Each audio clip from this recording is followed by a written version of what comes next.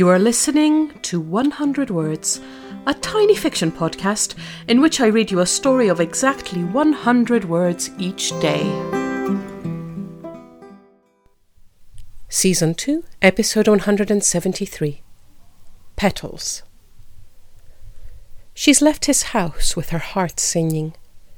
She knows life seems extra rosy right now because she's in love, but nature seems to be conspiring to make everything look like a Hollywood romance. The cherry trees in the park are in full bloom, and as she walks along the path, a strong breeze blows through them, breaking up the blossoms and sending millions of tiny pink petals fluttering to the ground. They land on her arms, her hair, her upturned face, all around her feet.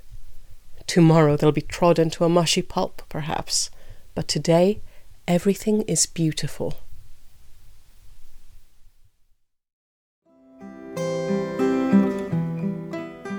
Thank you for listening to 100 Words. This podcast is written and produced by Marilisa Valtazano. If you enjoyed today's story, why not share it with a friend? Don't forget to tune in tomorrow for another 100 Words. Goodbye.